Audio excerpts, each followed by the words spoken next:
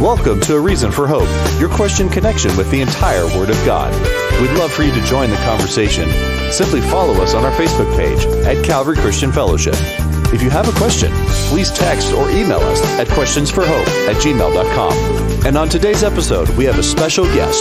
Let's tune in. Well, very good afternoon, morning, or evening to you, wherever you may be. Welcome to another edition of A Reason for Hope. I'm Scott Richards, joined here by Dave Robson today. We're here to answer your questions on the Bible. Maybe you've got questions about a passage or two that has generated more questions for you than it's giving you answers. Let's explore the Word of God together.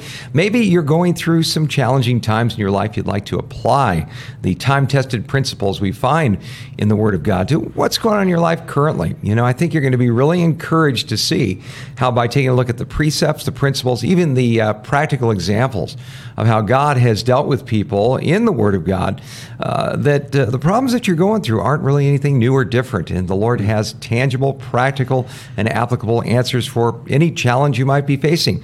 Let us know what's happening with you. We'll let you know what the Scripture has to say about it. Just get in touch with us, and we'll explore those personal issues together.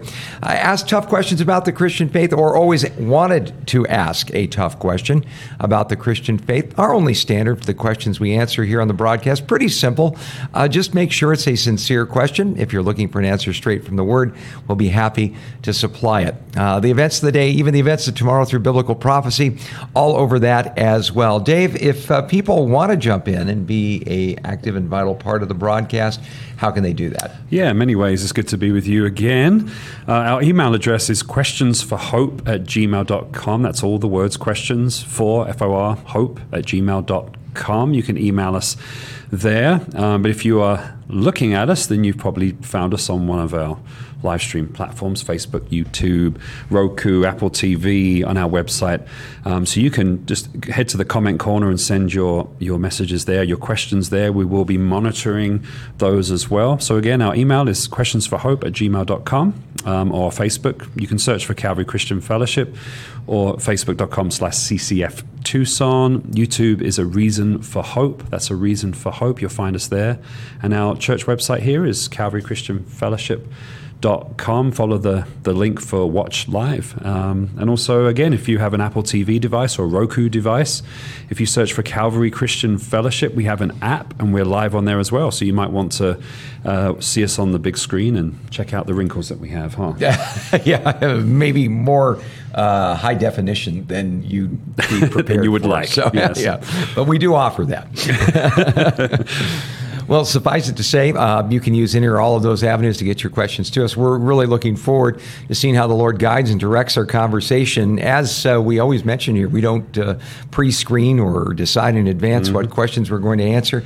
We try to answer them as you bring them up. So with that said in mind, boy, do we need God's divine intervention or what, Dave? Would you like to pray for us in the broadcast today? I'd love to. Yeah.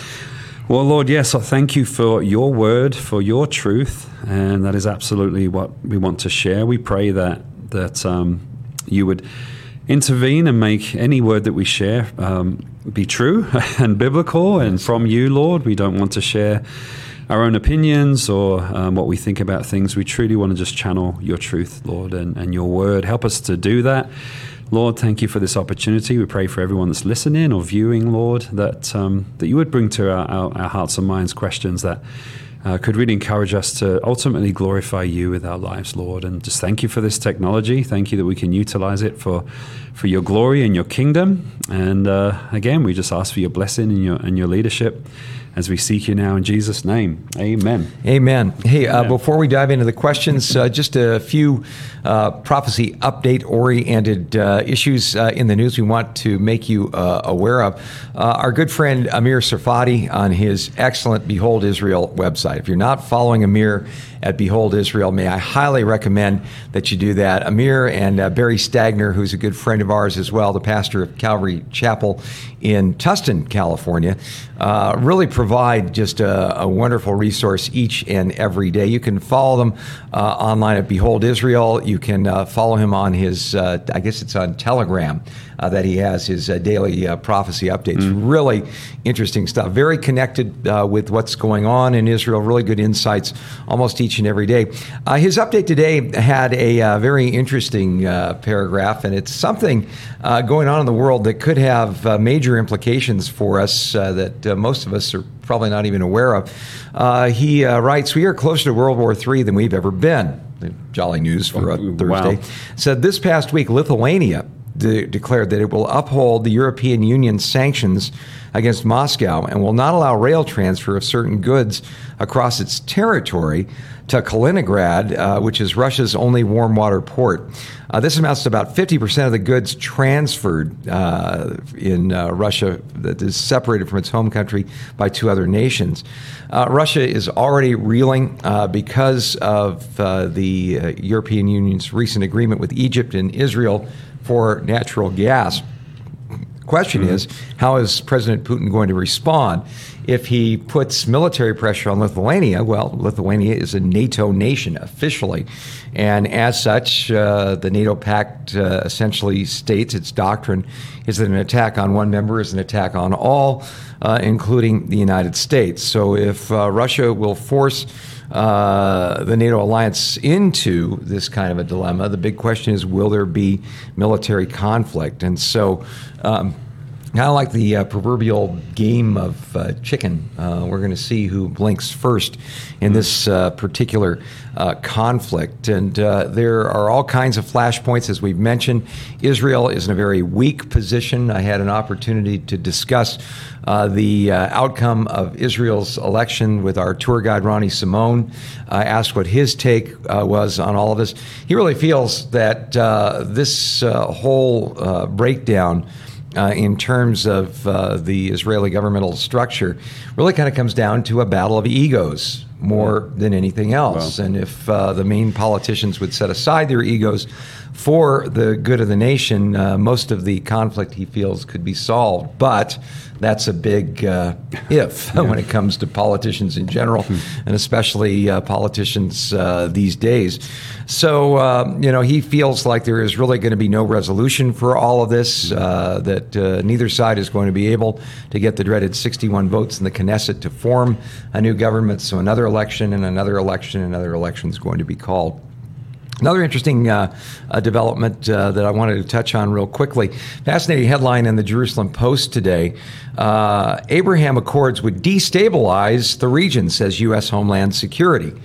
Now, my first response to that was the Abraham Accords have really brought quite a bit of stability to the region, even setting the stage possibly for something that nobody could have ever dreamed possible, that is Israel and Saudi Arabia normalizing relations. The relationship, say, for instance, between Israel and Jordan, Israel and the United Arab Emirates, other nations that had been sworn enemies of Israel prior to this time, just been absolutely spectacular. But our Homeland Security came out with a statement saying, no, it's really destabilized the region because by Israel having these favorable relations with these nations around, including Egypt and so on, it has just made the Palestinians more angry.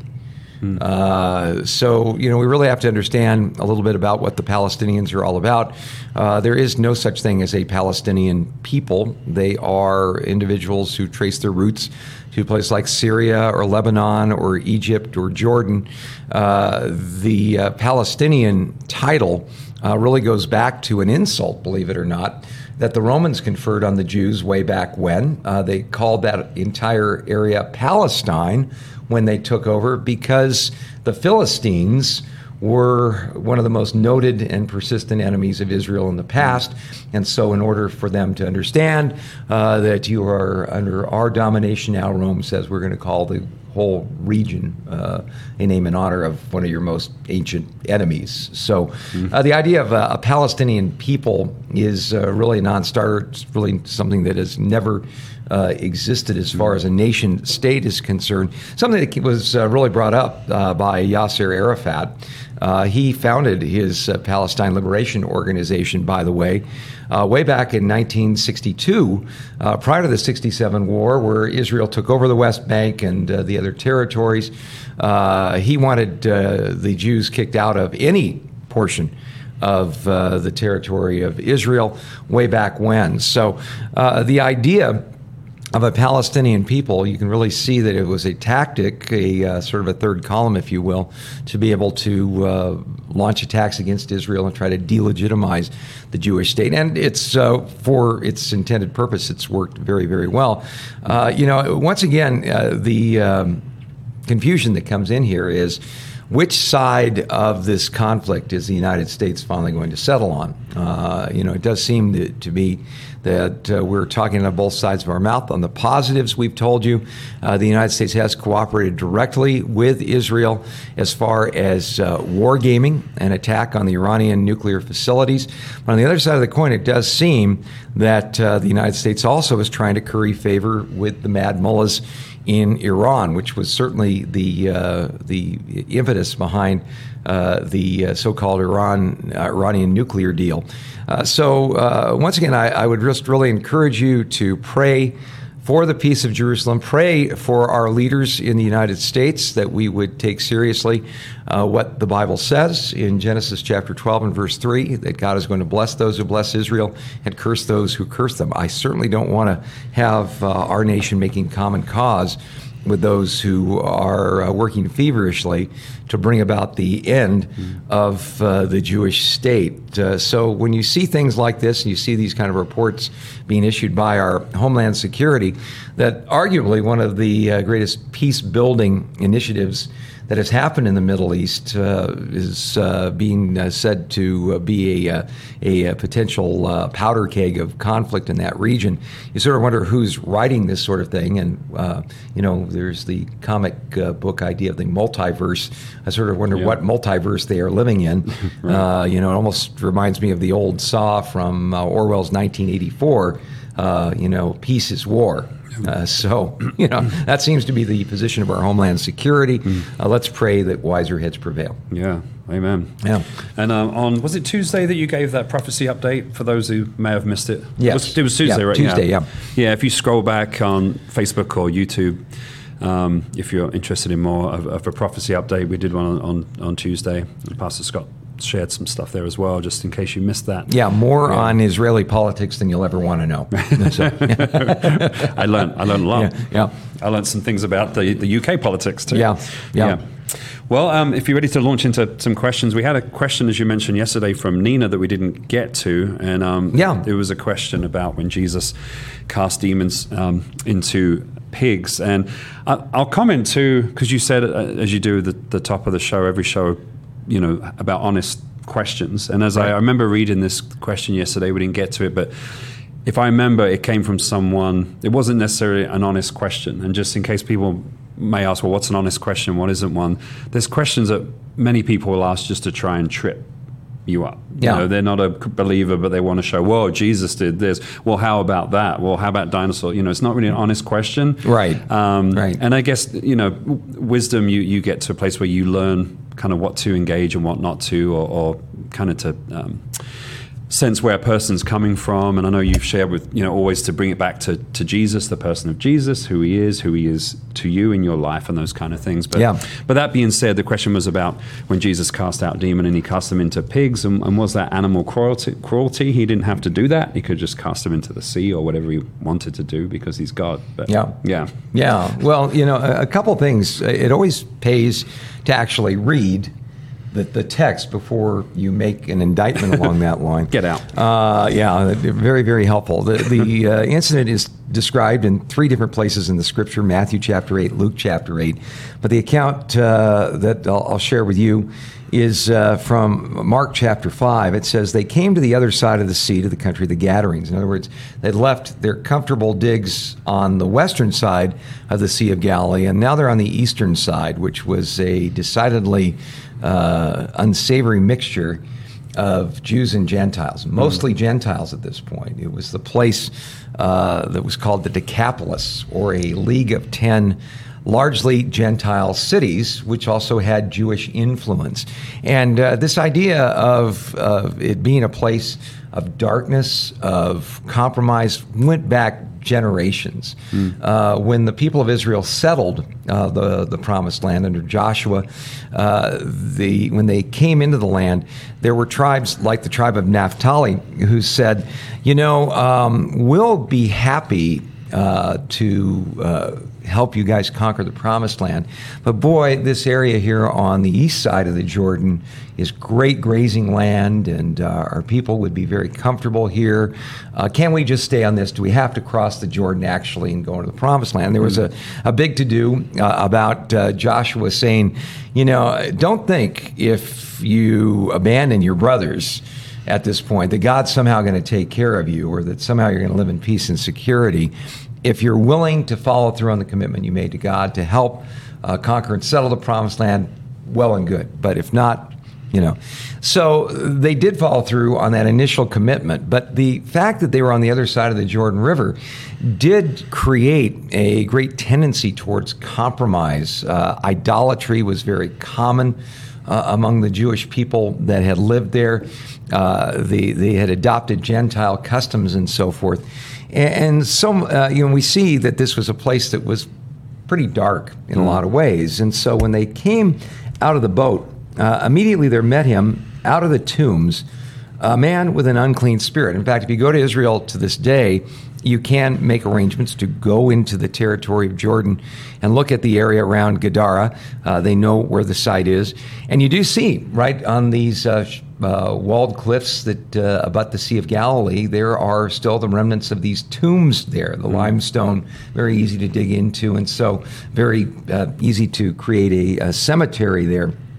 And out of the tombs came a man with an unclean spirit who had been dwelling among the tombs, and no one could bind him, not even with chains, because he had been bound with shackles and chains, and the chains had been pulled apart by him, and the shackles broken in pieces. Neither could anyone tame him. And always night and day he was in the mountains and in the tombs crying out and cutting himself with stones. Now notice this man is identified not as being mentally ill, but demon-possessed. We would say, it does seem, like the cutting, the self-cutting, the self-injuring, the crying out, the isolation and so forth. Is this just a mentally ill individual? Well, no, the mental illness, the illness that he is being described, definitely had supernatural qualities to it. Among them, the ability to break shackles and chains and so on. It says, when he saw Jesus from afar, he ran and worshiped him, believe it or not, and cried out with a loud voice and said, "What have I to do with you, Jesus, Son of the Most High God? I implore you by God that you do not torment me." The other accounts say, "Do not torment me before the time." In other words, these demonic entities realized who Jesus was and what he had come to do, but they were kind of like, whoa, wait a minute, we didn't expect you so quickly. The very interesting insight in the fact that Satan and his minions know the Word of God backwards and forwards. I mean, the old Sun Tzu line about if you're going to be successful in war, know your enemy and know yourself. So they definitely knew about God's plans to right this world gone wrong. And he said, for he said to him, "Come out of the man, unclean spirit." And he asked, "What is your name?" And he answered, "My name is Legion, for we are many." Now, a Roman legion was anywhere from 3,000 to 6,000 troops. And most scholars, commentators take the point of view that by using that name, that wasn't maybe their official designation, but what they were trying to do was trying to intimidate Jesus.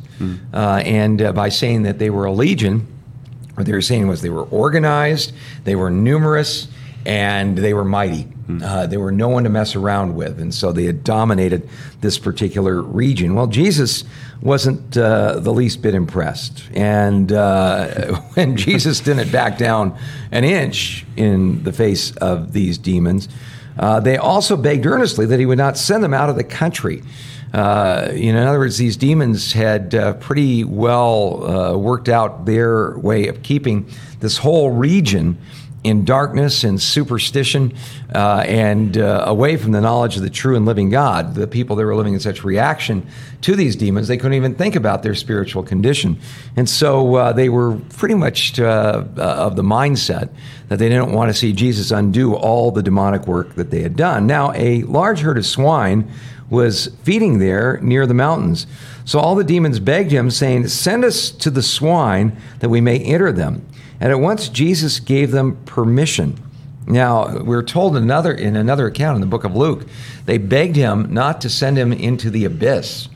In other words, in the book of Revelation chapter 9, we are told there is a place called the abyss, literally the bottomless pit, that apparently is such a nasty place that even the demons are frightened of being there. And when you see in Revelation chapter 9 the kind of entities that come out of this bottomless pit, scorpion-like creatures that are able to inflict pain upon people where they wish to die but can't find death and so forth, you can see that even these demons didn't want to hang out in that particular neighborhood.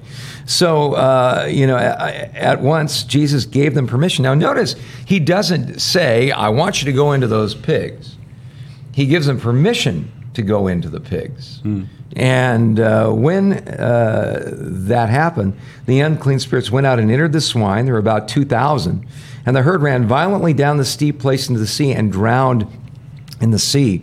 So those who fed the swine fled and told it in the city and the country, and they went out to see what it was that happened. Then they came to Jesus and saw the one who had been demon-possessed, and saw him sitting clothed and in his right mind. And they were afraid. And those who saw it told him how it had happened to him who had been demon-possessed, about the swine. Then they began to plead with him to depart from their region.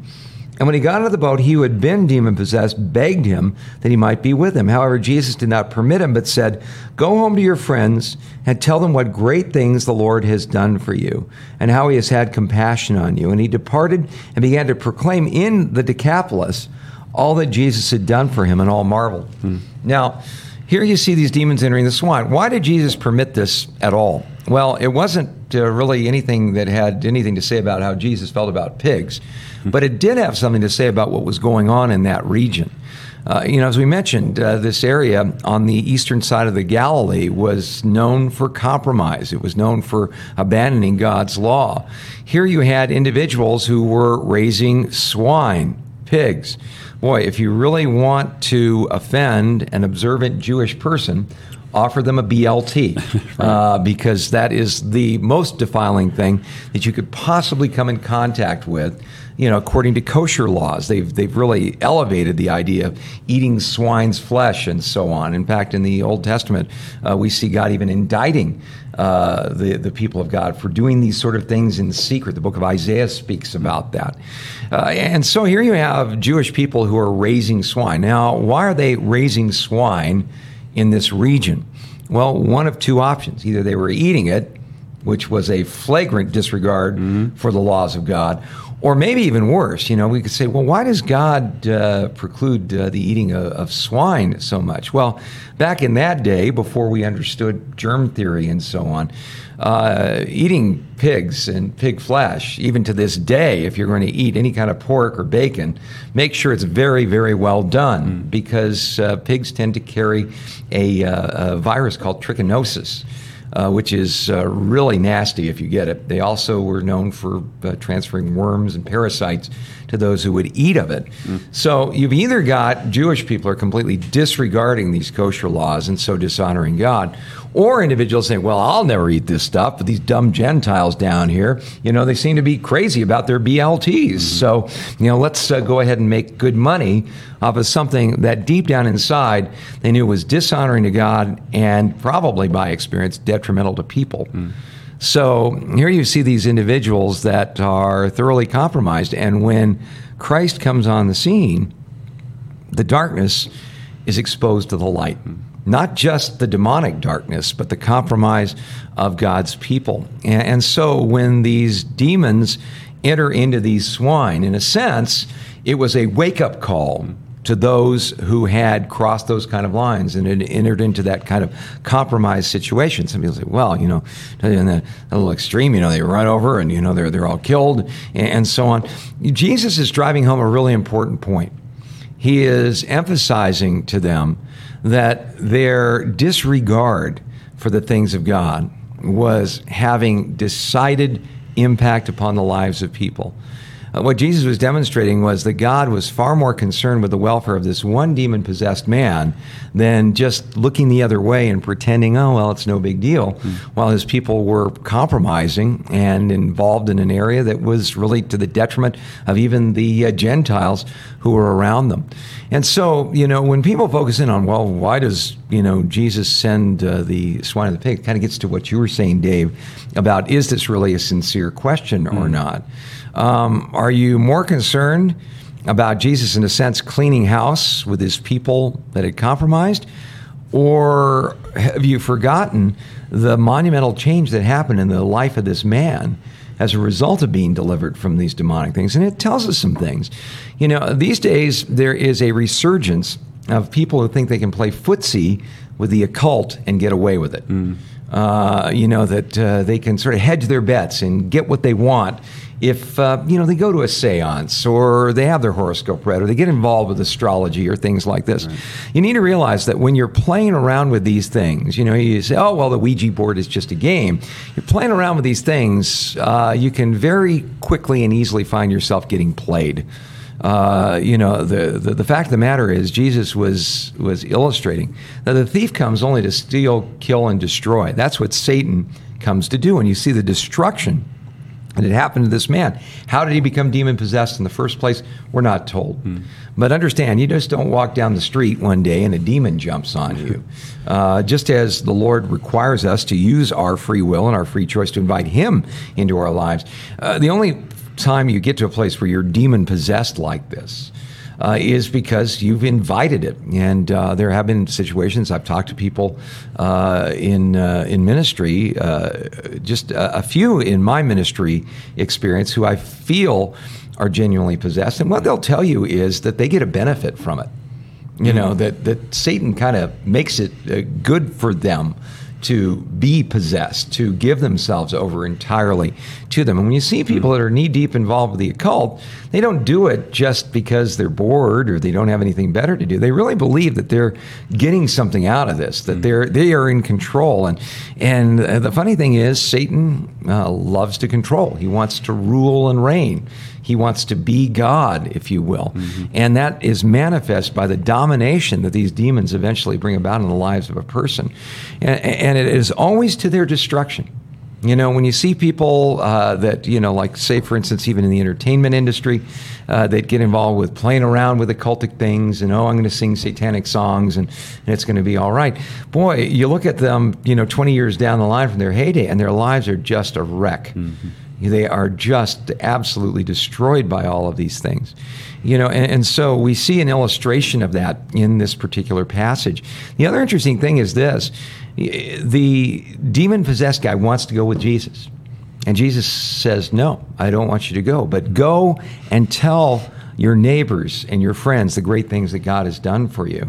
And we're told that he not only shared that in Gadara, where he was from, but he went through the whole Decapolis, this whole league of 10 Gentile, Greek-dominated cities, and shared the good news of Christ. Do you realize this is the first example of a Gentile missionary that we find in the entire Word of God?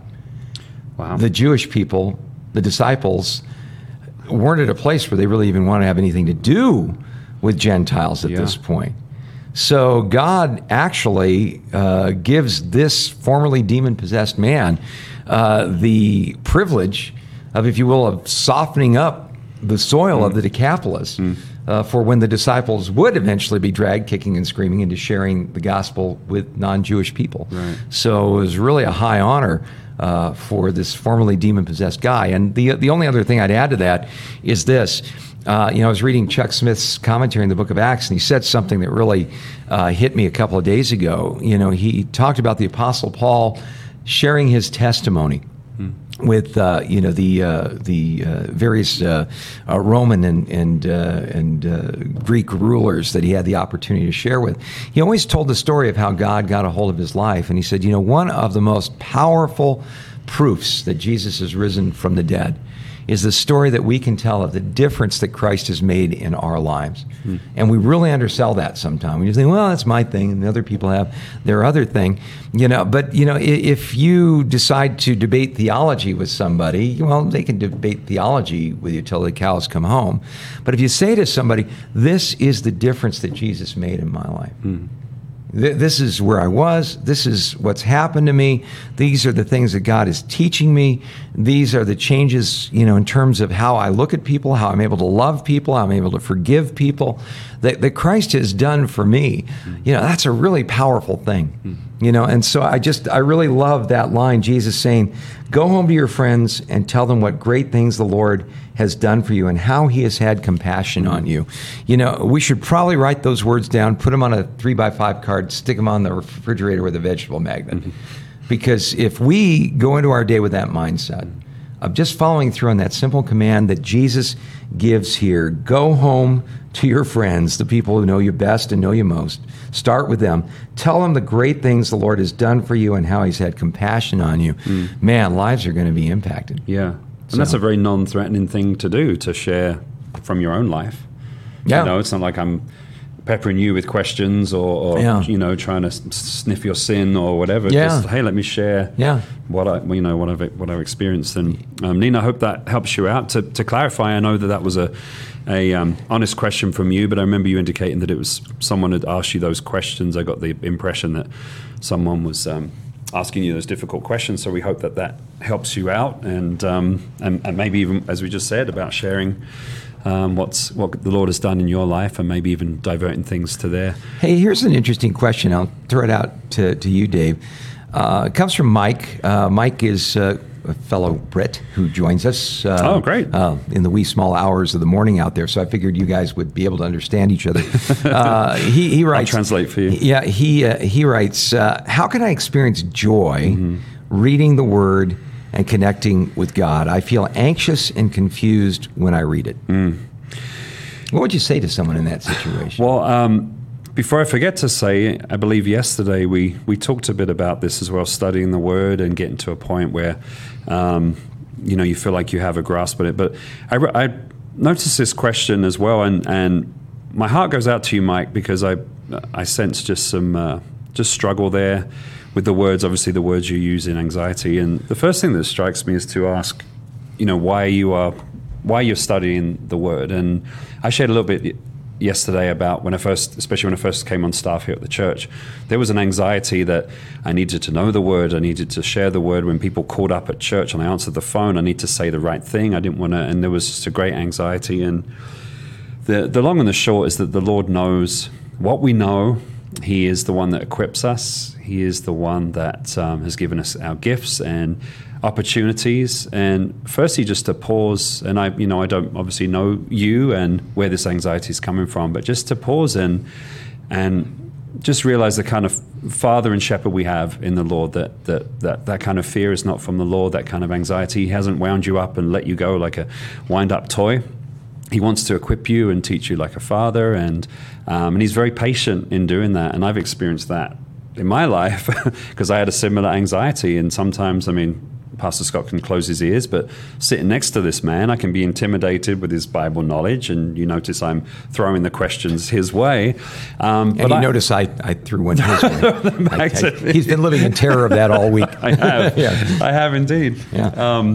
But I have, giftedness that the Lord has given me, and a unique life before Him, and so do you. And so firstly, I would say that, just to pause and pray, like, why am I coming to the Word? Is it like, a sense of pride, like I just want to know the Word and I want to be right, and that you need to just kind of put aside and seek the Word to grow in your relationship with the Lord, and remember the kind of Lord He is our Father, and He longs to teach us and to guide us in those ways. And I think about Micah 6:8, just a wonderful verse which you can come back to in so many things, where the Lord says, I've shown you, man, what is good, and what do I require of you, that you do justly, love mercy, and walk humbly with your God. Yeah. And obviously growing in the Word, there's scriptures that talk about that, being equipped, but ultimately he wants us to walk humbly with him. It's not like I need you to know the Old Testament by this time next year. It's just walk humbly with God, and he will guide you in those things. And then, practical things of being, I know I've grown being, part of a Calvary Chapel church. I mean, pretty much all, almost all, if not all Calvary Chapel churches teach through the Word, verse by verse, chapter by chapter, book by book. That's something that Pastor Chuck Smith, just instilled. Be part of a church that teaches the Word, where you're sitting down, you're learning the Word, be in a small group. Find someone in your life that you look up to, who will disciple you. Ask them, hey, can we get together once a week, have coffee, and go through a book? But do it. Find that joy that God is not giving you an anxiety over that. There's no test that's coming next week. Yeah. He wants you to seek Him in love and to read the Word because you want to grow in your love for Him. So I love that. Yeah, and I think that's excellent. We have to remember who we're communicating with when we read God's Word. I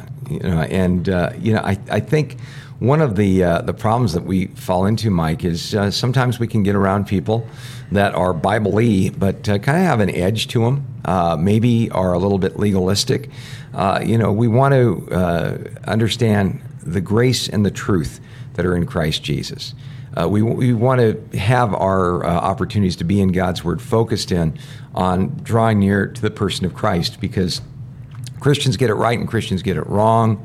Sometimes we get it right and we get it wrong. But we have to understand we got a good shepherd of the flock, and that he loves you, Mike, and that he is more concerned about you walking with him in a way that honors you than you could ever be. And I know when I start to focus in on me and what I do for God as being the basis of my relationship with him, all my joy and peace goes out the window. But if I understand that the Lord loves me, and he proved that beyond a shadow of a doubt by sending his son to die for me, and if that was the depth of his love, this idea of now that I'm saved, he's going to have these really stringent and stingy kind of attitudes towards me, and a lightning bolt with my name out of it if I step out of line, that's completely contrary to the God we find revealed in the Scripture. So, ask the Lord when you read the Word, Mike, to reveal himself to you, and remember who the author is on it. Make sure that you're getting the whole counsel of God, and not just gravitating to certain verses that some people might take out of context and kind of use to beat you about the head and shoulders. So, yeah, I know when a friend of mine in high school, his name was Andy, who led me to the Lord over 3 years. He was very, very patient in nurturing me, but he recommended I started in the Gospels. Right. And that was very wise. I mean, I'm sure many people pick up the Bible and they read it. They want to read it like a book. They want to start in Genesis, then they want to go throughout. And not that that's a bad thing, but if you do that, and again, I don't know where you're at, Mike, with your Bible study or how much of the Word you have read, but if you start from the beginning, just go through, expect to be a bit confused and right. and overwhelmed. Right. And that's why my friend said, just read the Gospels, the life of Jesus, which is obviously foundational to our faith and relationship with God. And then from there, and this has been my experience, you start to add things around that and to that, because the whole Bible, Old and New Testament, points to Jesus and to him as a person and what he accomplished, and that was helpful for me to start to block it around those truths. So if that helps you out as well. Yeah. Well, I hope that definitely helps you out, Mike. And again, thanks so much for joining us from across the pond, as they say. Yes, yeah. Very good. I'll be there in a few weeks. Yeah. We'll run into each other. But there's only several billion people that live there. Yeah, well, you never know. Yeah. I have a question here. I'm interested in as well. I'm talking about. It says, how do we deal with family members that are not saved? And I added to this. I was thinking about this question today. Or even family members who are saved, who perhaps are not living, a Christian lifestyle. And I've had recent conversations with a friend of mine about this.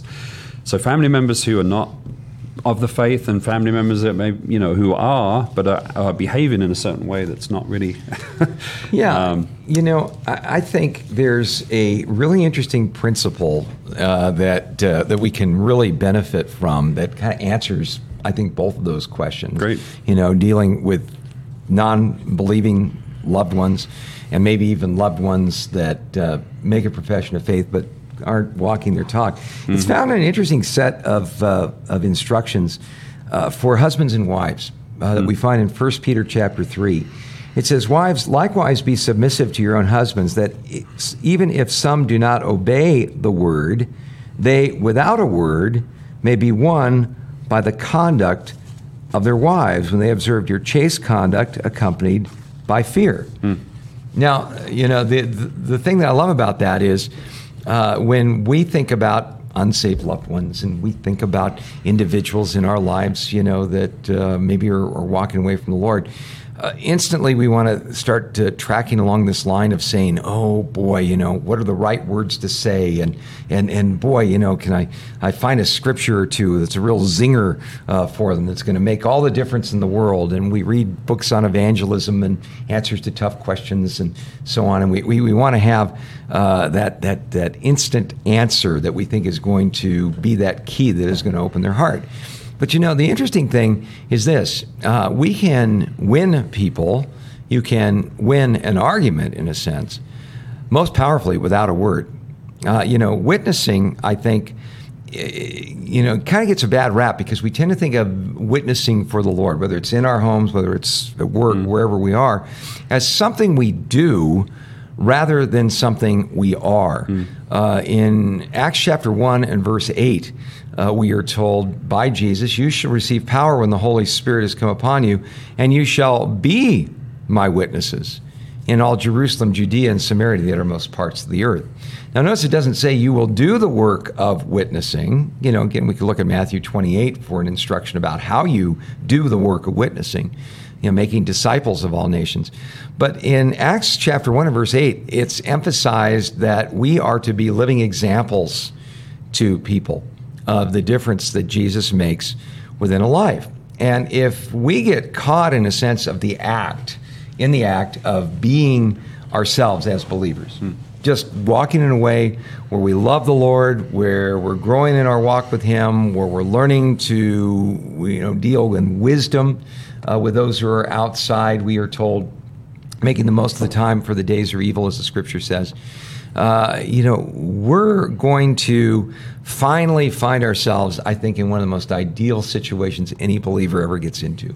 That glorious day when the non-believer, or maybe even the believer who's walked away, looks at us and says, wow, why are you so different? What is it about you? That you have peace in the midst of all of this, or you've been so forgiving towards people who've been so flat out mean to you. Where do you find this hope, and the stability when everybody seems to be going nuts in this world? And when a non-believer looks at us and sees that is what being a witness is all about. And I think it was St. Francis of Assisi who was famously quoted as saying, "Go into the world and preach the gospel, and when necessary, use words."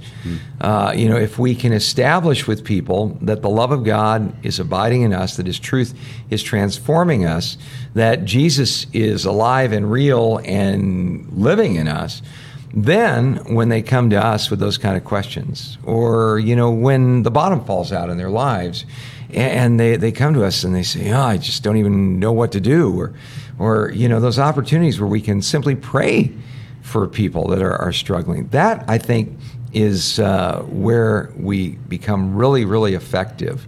And so, do we look for opportunities to preach and proclaim the gospel? If that's your area of giftedness, man, look for those opportunities for sure. But if you're one of those people that's kind of like, well, I just don't even know what the right words are to say, or I'm so close to these people, they've seen me in my ups and downs and so on. Yeah, maybe they've seen you in the ups and downs, but so has God. And hopefully, even in the ups and downs, there's growth going on in your walk with God. And we're not all we will be in the Christian life. We'll only be like Jesus when we see Him face to face. But that doesn't mean that we have to be stuck in being the same old person. We also aren't all we used to be either. And people are watching. The people are looking at us. The minute they identify us as being a believer, that's what they're really looking for. Right. So, yeah. I always pray when, a few years ago, God put this on my heart to always pray when people come forward for prayer, say here at church, and they're going to be going into the hospital or going through some physical thing. Part of my prayer for them is always that they would be, a witness, to the doctors and the nurses and the staff that's taking care of them, because I feel like that's such a great time. If you think about a hospital and all the patients that come and go, they're not in a great place in life. It's not somewhere they choose to be. They're going through obviously some kind of physical ailment, but those patients that I'm sure kind of stand out to the staff are those who are, patient, who are have joy, even if they're going through, cancer treatment. They have, like you said, this other, what is different? Why do you have this joy? Why do you have this peace? How, you're being kind to the people around you. And I think that's such a great opportunity to show that fruit of the Spirit, and to remember that, because of course, I'm sure for myself, if I had a diagnosis, I had to go for treatment, the first thing in my head is thinking the discomfort I'm going to go through and my family. Yeah. But to stop and think, man, the Lord can really use this to be a witness, because it's okay to talk about the Lord and how great He is in the great times, but to be in a hospital bed and still share in the joy of the Lord. And we have, I think of Evie, I think of people in our fellowship who just praise and just shine Christ to where it just inspires me and blesses me to visit her and others like that. Just wow, like God is so present and real in that room and with them, and you see it, and it's such a powerful witness again without words, just the attitude and and these days I think if you go through a day and you're thankful instead of bitter, that you are more interested in the welfare of others than yourself. You're going to stand out like a sore thumb. Absolutely. These days, if your language isn't peppered with all kinds of interesting adjectives, people will go, "Oh, you're really different." So I think we need to just allow the Lord to make us different people and look for opportunities to explain what happened to us. Awesome. Yeah. Question from Mac D. Great name here. This is a good question. Is it better to claim you're a sinner rather than a Christian, since I will always miss the mark and fall short? Well, I don't think that's an either or. Right. I'm thinking the same. It's both. A guy that definitely was the both and in all that, Mac, was the Apostle Paul. He was in the book of Romans chapter 7. Paul talked about this interesting dilemma that the Christian life is all about. He talked about how, he was doing just fine, he thought, keeping the commandments of God. After all, he was a Pharisee of Pharisees. The Pharisees were the strictest sects of Judaism. Mm-hmm. And then one day he was reading the Word, and he came across the commandment, "You shall not covet." Now, covet's a nice Bible-y word, but basically it means to be envious of someone else, to desire what they have that doesn't belong to you. And the interesting thing about "thou shalt not covet," of all the commandments that we find in the horizontal, that's the only one that's internal. The rest of them you could, in theory, keep on the outside. And that's why when people get asked the question, they say, "Well, I'm a pretty good person. I've never killed anybody." So they think, "Well, I kept the 10 Commandments." But this "thou shalt not covet" is an internal issue. And it said, he goes and he says, "But sin, taking the opportunity by the commandment, produced all kinds of evil desire in me. For apart from the law, sin was dead. I was alive once without the law, but when the commandment came, sin revived, and I died. And the commandment, which was to bring life, I found to bring death. For sin deceived me, and using the occasion of the commandment, deceived me, and by it killed me. Therefore the law and the commandment is holy and just and good, but I'm something else." We come face to face with a commandment like, "Thou shalt not covet." You read the Sermon on the Mount, where Jesus said, if you are angry with your brother in your own home, it's just as if you murdered them in your heart. And I go, "Wow, yeah, that's really true, and I don't think I've murdered anybody in my heart today." And then I drive home from the office at the end of the day, and my alleged track record gets violated in a big time.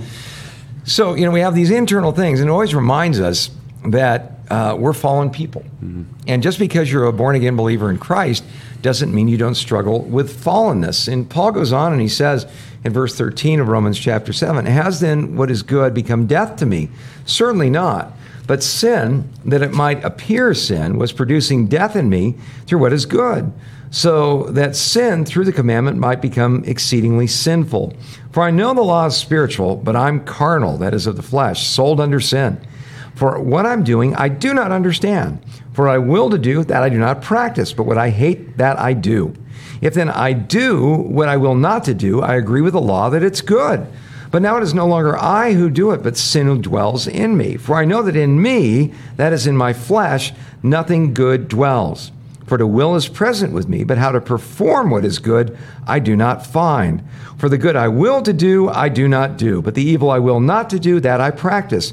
Now if I do what I will not to do, it is no longer I who do it, but sin that dwells in me. I find then a law that evil is present with me, the one who wills to do good. For I delight in the law of God according to the inward man. But I see another law in my members, warring against the law of my mind and bringing me into captivity to the law of sin, which is in my members. O wretched man that I am, who will deliver me from this body of death? And he says, I thank God through Jesus Christ, my Lord. So then with the mind, I myself serve the law of God, with the flesh, the law of sin. What he's saying, in essence here, Mac, is you're not alone.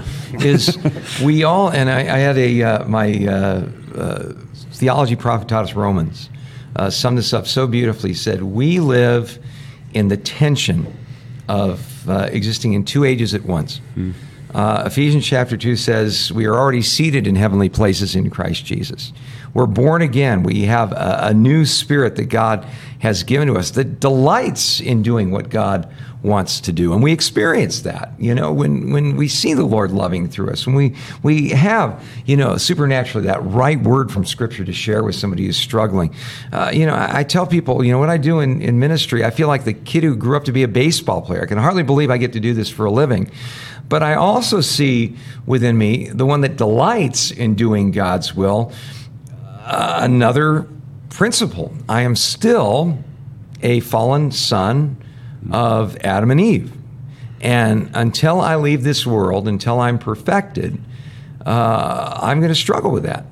And sometimes the flesh gets its way with me, and sometimes the Spirit has its way with me.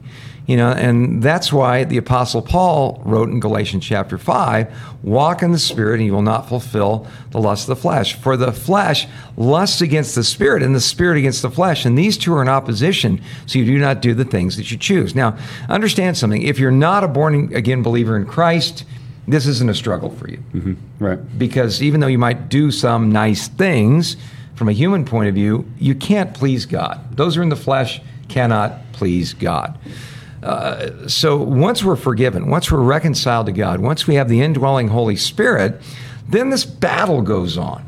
And somebody's like, why is it such a battle? Why do I struggle so much? Mm-hmm. And I think C.S. Lewis had a great line about this. No one really knows what it means to be bad until you've tried to be good. Mm. He said there's this myth that goes around that really good people are just innocent and pure, and they don't have really any knowledge of what it means, to be tempted or anything like that. That's just not true. Even our Lord was tempted in all ways as we are, yet without sin. And so if the perfect man in Jesus struggled with sin, he never gave into it, but he struggled with it. And you and I, Mac, will struggle with sin until one of two things happen. Either we give into it or God takes it away, one of the two usually. But understand something, that struggle that goes on is proof positive that we are really born again. Mm-hmm. Because we do have the Spirit that desires to see God's good, acceptable, and perfect will fulfilled in life. But we also have that fallen, sinful nature. And it's going to be a struggle. And the big struggle that I have each and every day is this. Am I going to take my life into my own hands and try to manage my life on my own strength by the fallen, sinful strategies that I learned to cope with life from knee-high to a grasshopper onward, For me, oftentimes the beastie that gets me more than anything else is my approval seeking and my perfectionism.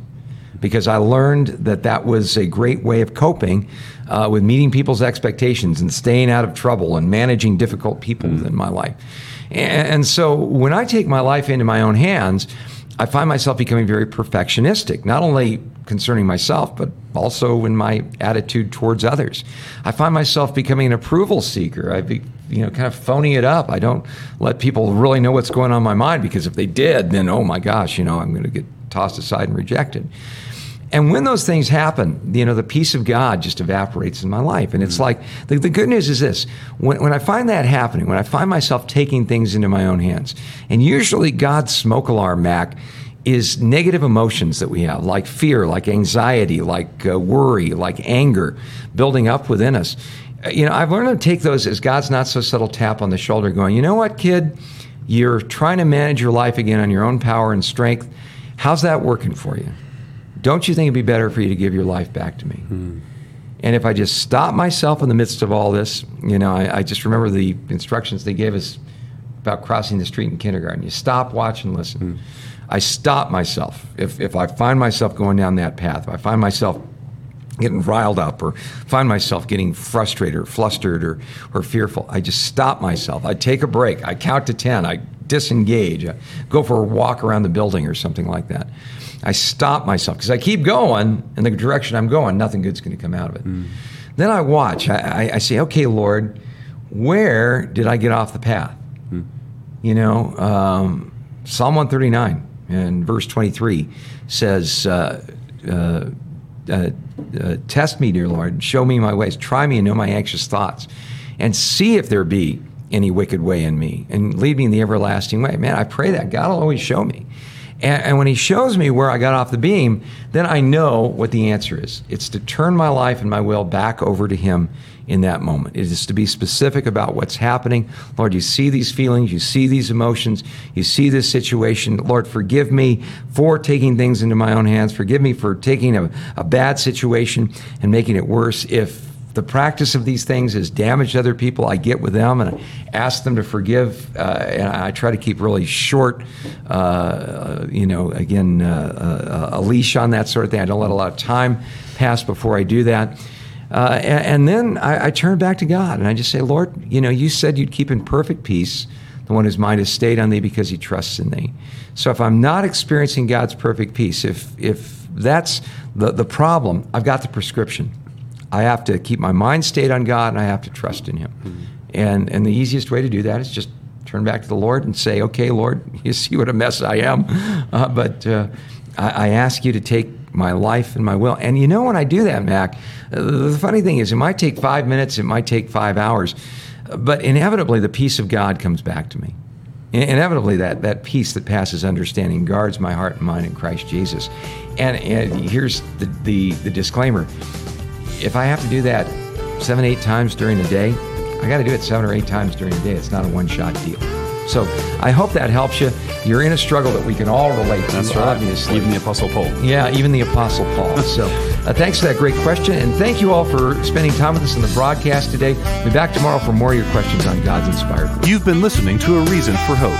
Thank you again for joining us as we continue our journey through God's Word, one question of the heart at a time. Until we meet again, we would love to connect with you. You can text or email your questions to questionsforhope@gmail.com. You can also find out more about our ministry at calvarychristianfellowship.com. And be sure to join us next time on A Reason for Hope. A Reason for Hope is an outreach ministry of Calvary Christian Fellowship in Tucson, Arizona.